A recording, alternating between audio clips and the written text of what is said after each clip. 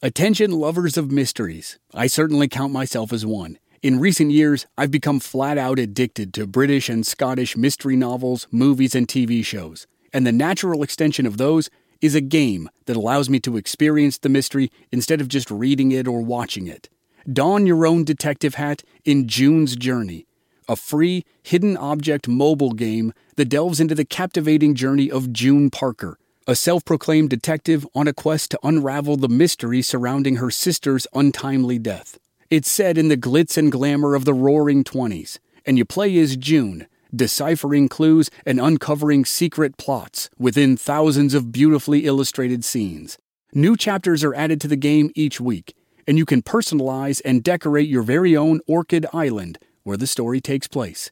Download June's Journey on your Android or iOS device, or play online via Facebook Games. Your detective journey awaits. Support for this podcast and the following message come from Corient. Corient provides wealth management services centered around you. They focus on exceeding your expectations and simplifying your life. Corient has been helping high achievers just like you enjoy their lives more fully, preserve their wealth, and provide for the people, causes, and communities they care about. As one of the largest integrated fee-only registered investment advisors in the U.S., Corient has deeply experienced teams in 23 strategic locations. Corient has extensive knowledge spanning the full spectrum of planning, investing, lending, and money management disciplines. Leverage Corient's exclusive network of experts to craft custom solutions designed to help you reach your financial goals, no matter how complex they may be. Real wealth requires real solutions. For more information, connect with a wealth advisor today at Corient.com. That's Corient.com. Corient.com.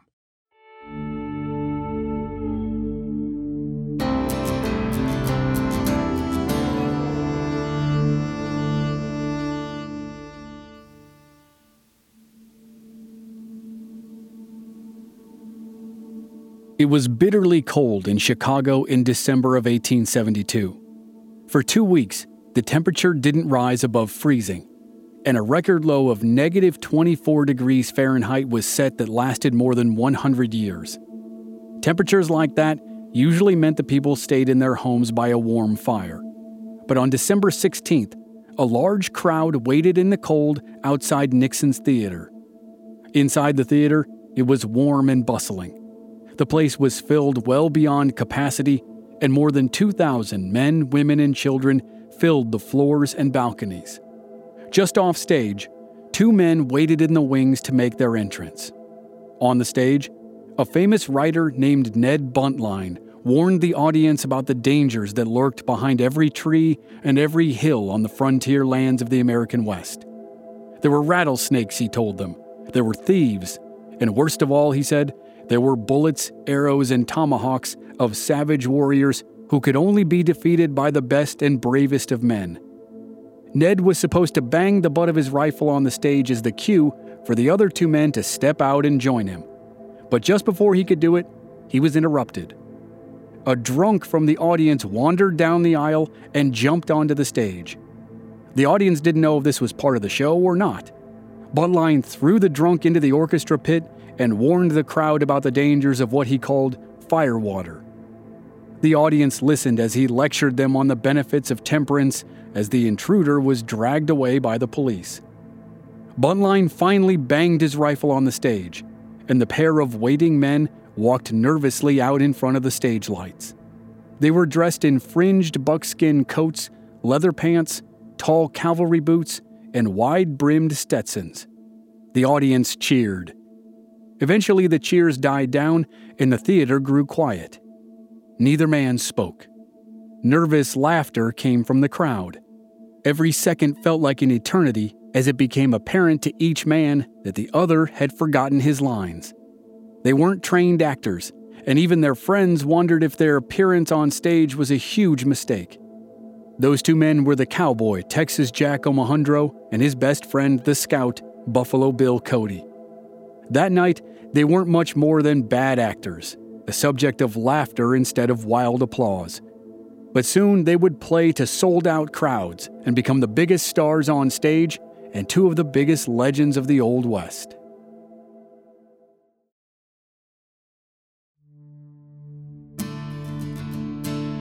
From Black Barrel Media, this is Legends of the Old West. I'm your host, Chris Wimmer, and this season we're telling a 6-part anthology about the famous cowboy, scout, and stage performer, Texas Jack Omohundro. This is Episode 2, Scouts of the Prairie.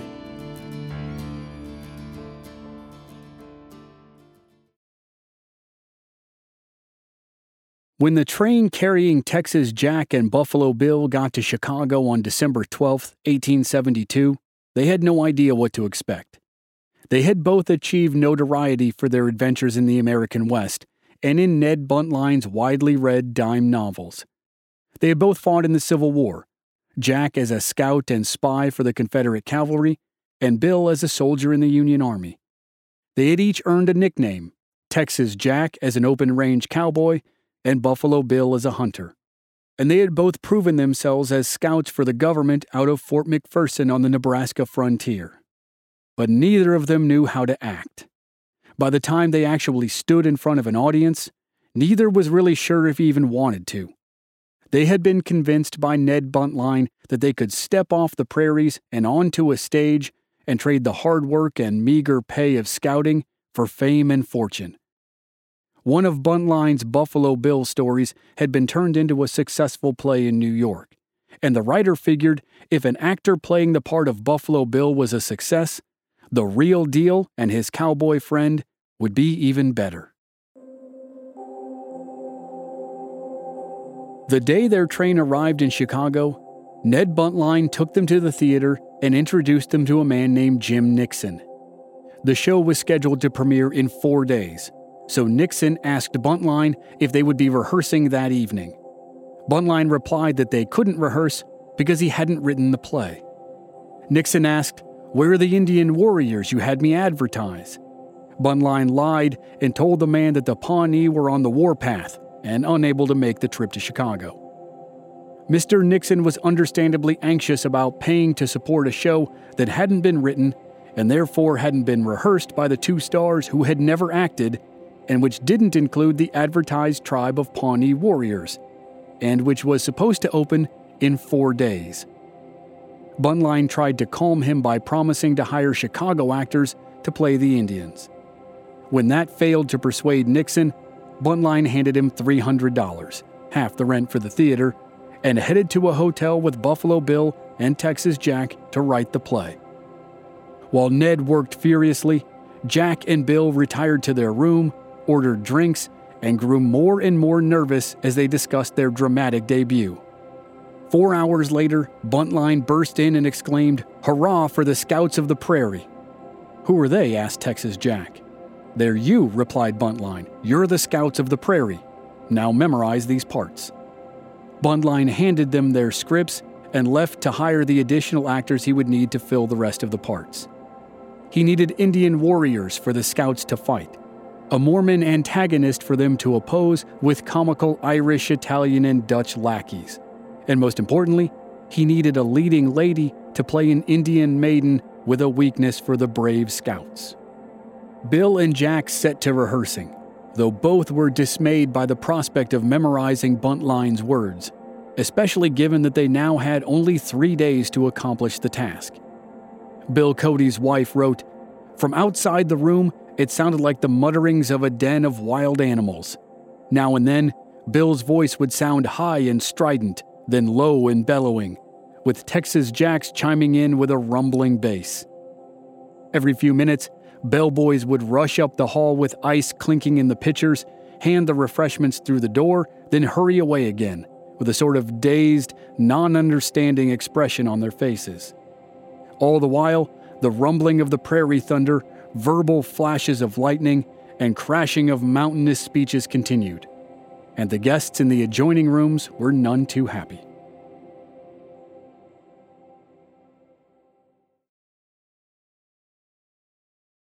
There were 3 days left until the premiere, but before they could rehearse in earnest, a Chicago police officer showed up to ask for the assistance of the famous frontiersmen Texas Jack and Buffalo Bill.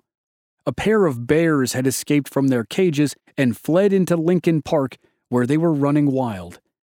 No one on the Chicago police force was able to, or willing to, capture the animals. Texas Jack put down his script and took up his lasso, and he and Buffalo Bill went out to take care of Chicago's bear problem. While his scouts were tracking the Bruin, Ned Buntline was talking to a ballerina. He knew that neither of his show's stars was a trained actor, and he was worried that they wouldn't be able to carry a show and convince patrons to shell out their hard-earned money for tickets. So, he approached one of the most famous and in-demand entertainers in the world to see if she would join the cast. Giuseppina Morlacchi was an Italian ballerina. She had just wrapped up a series of shows in the Chicago area and was open to the novelty of acting alongside two untrained plainsmen. She had trained at the prestigious La Scala in her hometown of Milan. Before she arrived in America, she was showcased in France, Portugal, and England, where she danced at Her Majesty's Royal Theatre. When she came to America in 1867, she immediately created a sensation by introducing the can-can. She was the most famous dancer in the world and one of the highest-paid entertainers in America. No one is sure how Ned Buntline convinced her to join his show. Maybe she liked the idea of having a speaking part after so many years of dancing silently.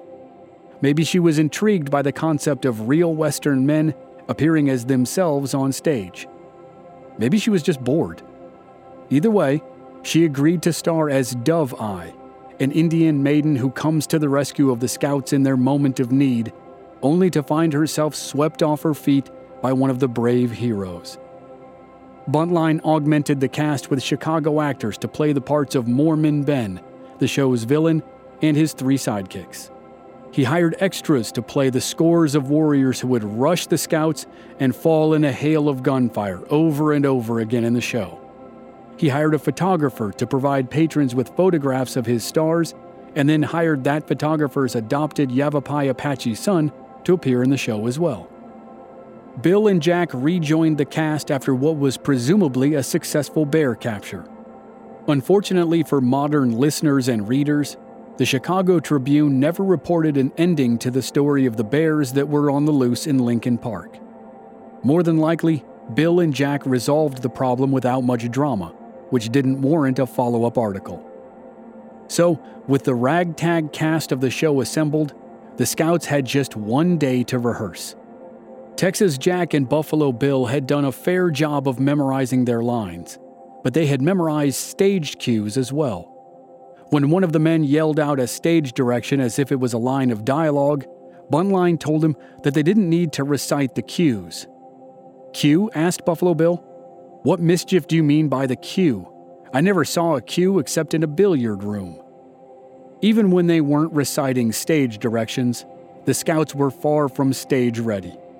They nervously put their hands in their pockets, spoke their lines too fast, and turned their backs to the audience. After a full day of rehearsals, Texas Jack and Buffalo Bill were convinced that the whole venture was a huge mistake. "I'd rather be tied at the stake right now," said Texas Jack. "But if I say I'll do a thing, I'll do her." Time was up, rehearsals were over, and the premiere was imminent. Buntline continued to insist that everything would be fine.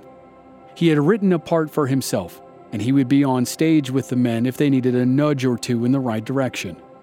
But there was nothing Buntline could do to help the painful performances that followed, even though they would all learn a very valuable lesson. People love watching a wreck. Shout out to Claritin for supporting this episode and providing us with samples, especially at this time of year when I'm getting crushed by allergies. In Arizona, we have these wonderful trees called Palo Verde trees. They have yellow flowers that look nice, but produce yellow pollen that makes me cough and sneeze and makes my eyes so itchy I almost can't stand it. Luckily for those of us who live with symptoms of allergies, we can live Claritin Clear with Claritin D. Designed for serious allergy sufferers, Claritin D has 2 powerful ingredients in just one pill that relieve your allergy symptoms and decongest your nose so you can breathe better. Ready to live life as if you don't have allergies? It's time to live Claritin Clear. Fast and powerful relief is just a quick trip away. Find Claritin D at the pharmacy counter. Ask for Claritin D at your local pharmacy counter. You don't even need a prescription. Go to Claritin.com right now for a discount so you can live Claritin Clear. Use as directed. It is Ryan here, and I have a question for you. What do you do when you win? Like, are you a fist pumper, a woo-hooer, a hand clapper, a high-fiver? I kind of like the high-five, but if you want to hone in on those winning moves, check out Chumba Casino. At ChumbaCasino.com, choose from hundreds of social casino-style games for your chance to redeem serious cash prizes. There are new game releases weekly, plus free daily bonuses, so don't wait. Start having the most fun ever at ChumbaCasino.com. No purchase necessary. VGW. Void where prohibited by law. See terms and conditions. 18+. The drunk man who walked on stage on opening night wasn't the show's only problem. As Texas Jack and Buffalo Bill stood staring out into the sea of faces that packed the theater, both were struck by severe stage fright. Ned Buntline tried to get them talking. He forlornly hoped that if words were coming out of their mouths, at least some of those words would be the ones he wrote. Buntline tried to prompt Buffalo Bill. "Bill, where you been?" Cody continued to stare without responding. Buntline raised his voice. "Buffalo Bill, have you been out hunting buffalo again?" Just then, Cody spied a familiar face in the crowd. "Yeah," he slowly replied, "with Milligan." The audience started to laugh.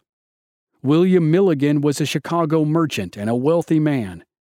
He had gone to Nebraska earlier that year to hunt bison, where he met Bill and Jack.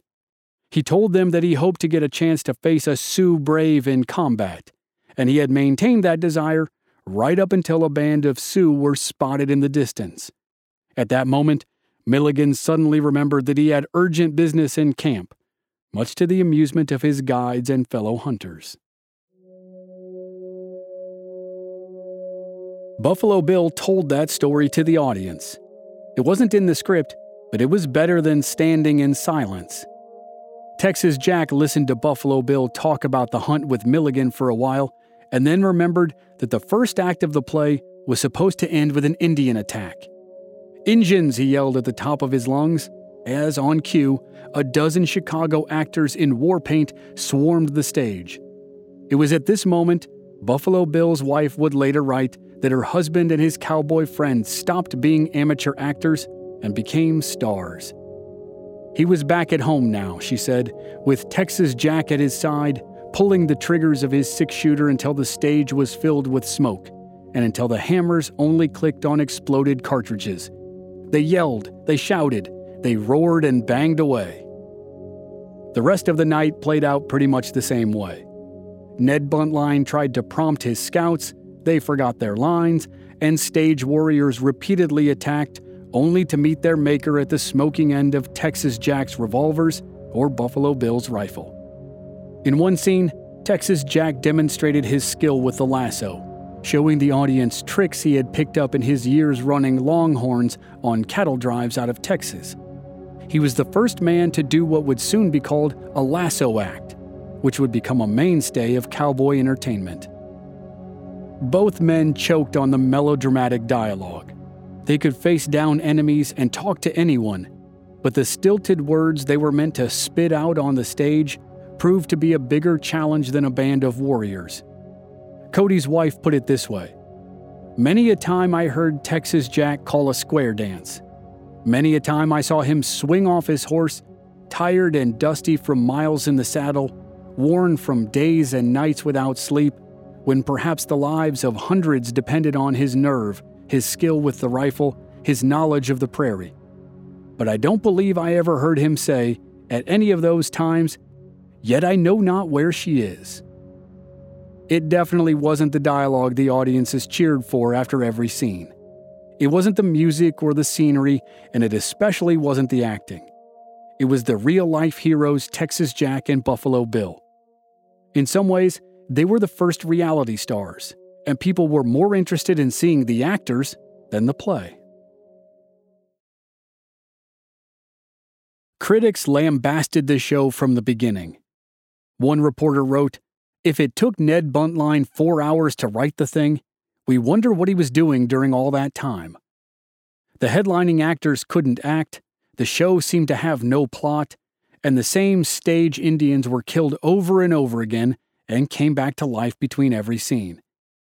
But when the theater curtains rose for the second performance, the floors and balconies were just as packed as they had been the night before. It wasn't that audiences didn't know that Texas Jack and Buffalo Bill were bad actors. They did. They just didn't care. They weren't handing over their hard-earned money to see great actors. They were doing so to see real heroes. So, newspaper advertisements for the show listed Ned Buntline as Cale Durg and Jessipina Morlocki as Dove Eye, with Texas Jack and Buffalo Bill played by the real heroes. The heroes decided they didn't want to be embarrassed again by forgetting their lines. Ned Buntline and Jim Nixon gave them impromptu acting lessons. They told Texas Jack that on the second night, he should greet Buffalo Bill on stage as if he hadn't seen him in a long time. Texas Jack took the lesson to heart and walked out on stage that night saying, "Jesus Christ, how the hell are you, Bill?" The audience laughed, and Buffalo Bill responded, "Jack, you damned fool, don't you know we're before an audience?" The mix of acting for the audience and interacting with the audience was priceless. A few nights later, Cody leaned over the footlights to ask his wife, "Does this look as awful out there as it feels up here?" Again, the audience roared. But the acting lessons continued. Ned Buntline worked with Buffalo Bill, and Buntline asked Jessipina Morlocki if she would do the same for Texas Jack. Buffalo Bill's wife described the formal introduction between Jack and Jessipina. Texas Jack put out his hand in a hesitating, wavering way. His usual heavy bass voice cracked and broke. There were more difficulties than ever now, for Jack had fallen in love at sight, and never did a pupil work harder than Texas Jack from that moment. No matter how hard they worked, the play failed to impress critics. One wrote that the show was a merciless reflection upon the intellect of any person that willingly witnesses it. Another wrote, Buntline represents the part as badly as it is possible for any human being to represent it, and the part is as bad as it was possible to make it. The Scouts weren't free from criticism either. According to one critic, Bill was bad and Jack was only a little better. Buffalo Bill is a good-looking fellow, tall and straight as an arrow, but ridiculous as an actor. Texas Jack is not quite so good-looking, not so tall, not so straight, and not so ridiculous. But as the entertainment industry has always known, critics rarely determine the outcome of a show. Performances of Scouts of the Prairie sold out in cities throughout the Northeast. In a single night, the show made $2,800. That would be somewhere around $100,000 in today's money. $100,000 in one night for a poorly written, poorly acted stage play. Critics were scathing, but theaters were packed in Philadelphia, Cincinnati, Baltimore, New York, and Washington, D.C. When critics did praise the show, most of it was reserved for the leading lady, though several reviewers wondered how Morlocki had allowed herself to appear in such a spectacle. It was a bit of a bad omen, because she didn't stay with the play for long. You know how to book flights and hotels. All you're missing is a tool to plan the travel experiences you'll have once you arrive. That's why you need Viator. Book guided tours, activities, excursions, and more in one place to make your trip truly unforgettable. Viator has over 300,000 travel experiences to choose from. Everything from simple tours to extreme adventures and all the niche, interesting stuff in between. So you can plan something that everyone you're traveling with will enjoy. Real traveler reviews give the inside scoop from people who've already been on the experiences you're considering. So you can plan with confidence. Free cancellation helps you plan for the unexpected. And 24/7 customer support means you can travel worry-free. Download the Viator app now and use code Viator10 for 10% off your first booking in the app. Find travel experiences for you. Do more with Viator. With Lucky Land Slots, you can get lucky just about anywhere. Dearly beloved, we are gathered here today to... Has anyone seen the bride and groom? Sorry, we're here. We were getting lucky in the limo and we lost track of time. No, Lucky Land Casino, with cash prizes that add up quicker than a guest registry. In that case, I pronounce you lucky. Play for free at LuckyLandSlots.com. Daily bonuses are waiting. No purchase necessary. Void where prohibited by law. 18 plus. Terms and conditions apply. See website for details. Halfway through the tour, after 4 months of performances, her part had to be recast when she left the show. She was booked for a series of ballet performances that couldn't be rescheduled.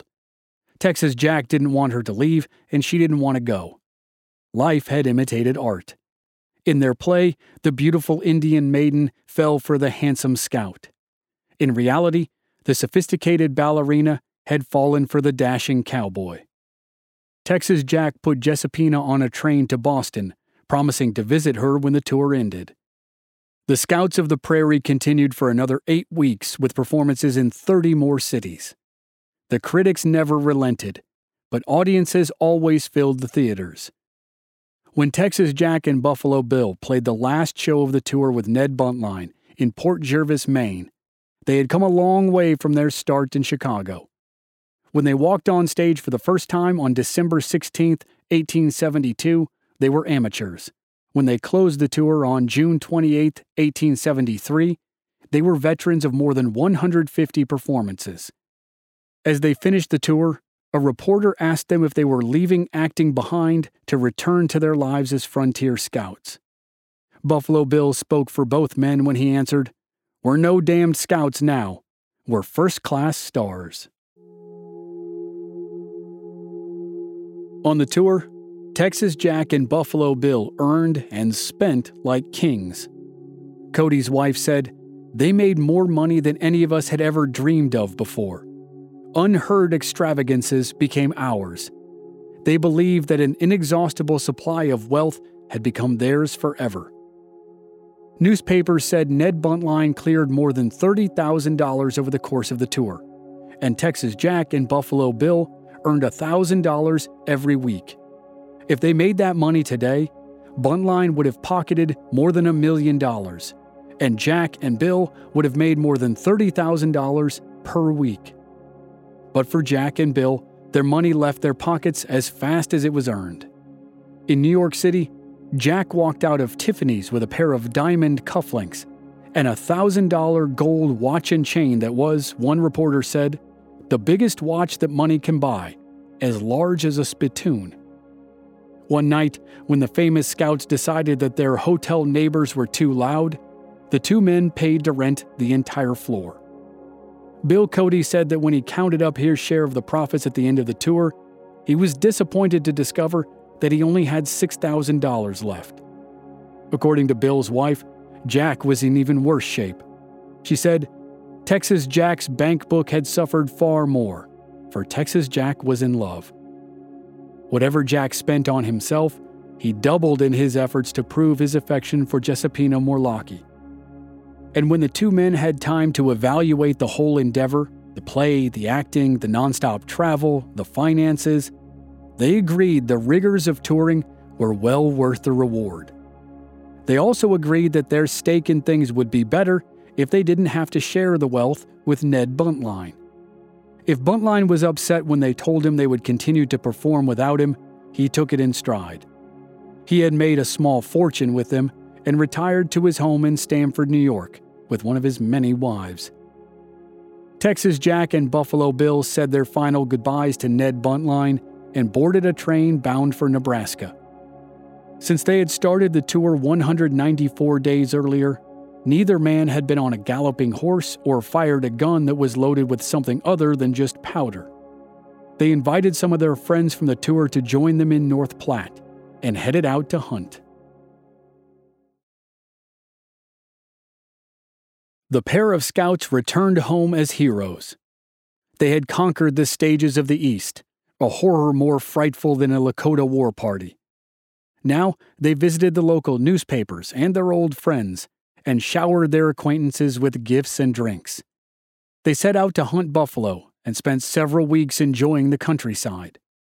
A local reporter asked if they were planning another dramatic tour, and they responded that a new show about their hunt with the Grand Duke called Alexei in America would soon premiere in New York City and then sail for Europe. Bill Cody also offered a tongue-in-cheek suggestion that he and Jack would turn their talents to serious drama. Cody said, "My idea is to go to New York next winter and show the playgoers what real acting is. I propose to play Shakespeare right through, from beginning to end, with Texas Jack there to support me. I shall do Hamlet in a buckskin suit, and when my father's ghost appears, doomed for a certain time, I shall say to Jack, 'Rope the cuss in, Jack,' and unless the lasso breaks, the ghost will have to come." Mercifully for audiences in the East, Bill was joking. But the good humor had to pause for Texas Jack. He went to mourn with his Pawnee friends. While he was on tour, they were sent on their summer buffalo hunt with a much less experienced scout. When they were warned about a large group of Sioux hunters headed their way, the man had been unable or unwilling to keep the enemy tribes apart. The Pawnee were ambushed and forced to retreat to an indefensible position in a shallow depression that is still called Massacre Canyon because of their devastating defeat.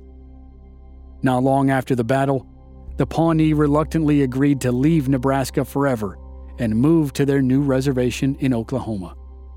If Texas Jack and Buffalo Bill were planning on starring in a play about the Grand Duke and traveling to Europe, those plans were soon abandoned. An old friend had joined them on their buffalo hunt, and the pair convinced him to co-star with them in a new play. Whatever Ned Buntline had brought to the table, Bill and Jack were convinced that they could more than make up for it when people saw these three names appear on the marquee: Buffalo Bill Cody, Texas Jack Omohundro, and Wild Bill Hickok. They agreed to meet in New York to rehearse and kick off the new play. But first, Texas Jack had to race toward a rendezvous with a beautiful brunette ballerina. Next time on Legends of the Old West, Wild Bill Hickok joins Buffalo Bill and Texas Jack for a revamped version of Scouts of the Prairie, and it turns out Hickok is even worse at acting than Bill and Jack were in the beginning.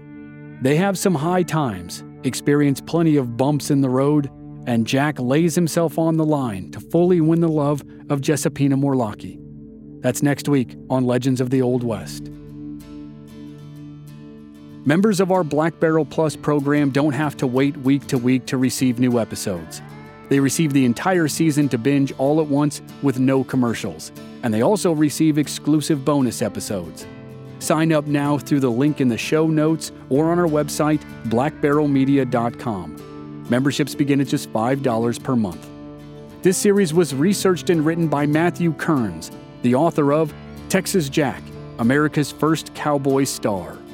Original music by Rob Valier. I'm your host and producer, Chris Wimmer. If you enjoyed the show, please leave us a rating and a review on Apple Podcasts or wherever you're listening. Check out our website, blackbarrelmedia.com, for more details, and join us on social media. We're at Old West Podcast on Facebook, Instagram, and Twitter. And all our episodes are available on YouTube. Just search for Legends of the Old West Podcast. Thanks for listening. Without the ones like you, who work tirelessly to keep things running, everything would suddenly stop. Hospitals, factories, schools, and power plants, they all depend on you. No matter the weather, emergency, or time of day, you're the ones who get it done. At Grainger, we're here for you with professional-grade industrial supplies. Count on real-time product availability and fast delivery. Call, clickgrainger.com, or just stop by. Grainger, for the ones who get it done. When you visit Arizona, time is measured in moments, not minutes. Like the moment you see the Grand Canyon for the first time. Visit a new state of mind. Learn more at hereyouareaz.com.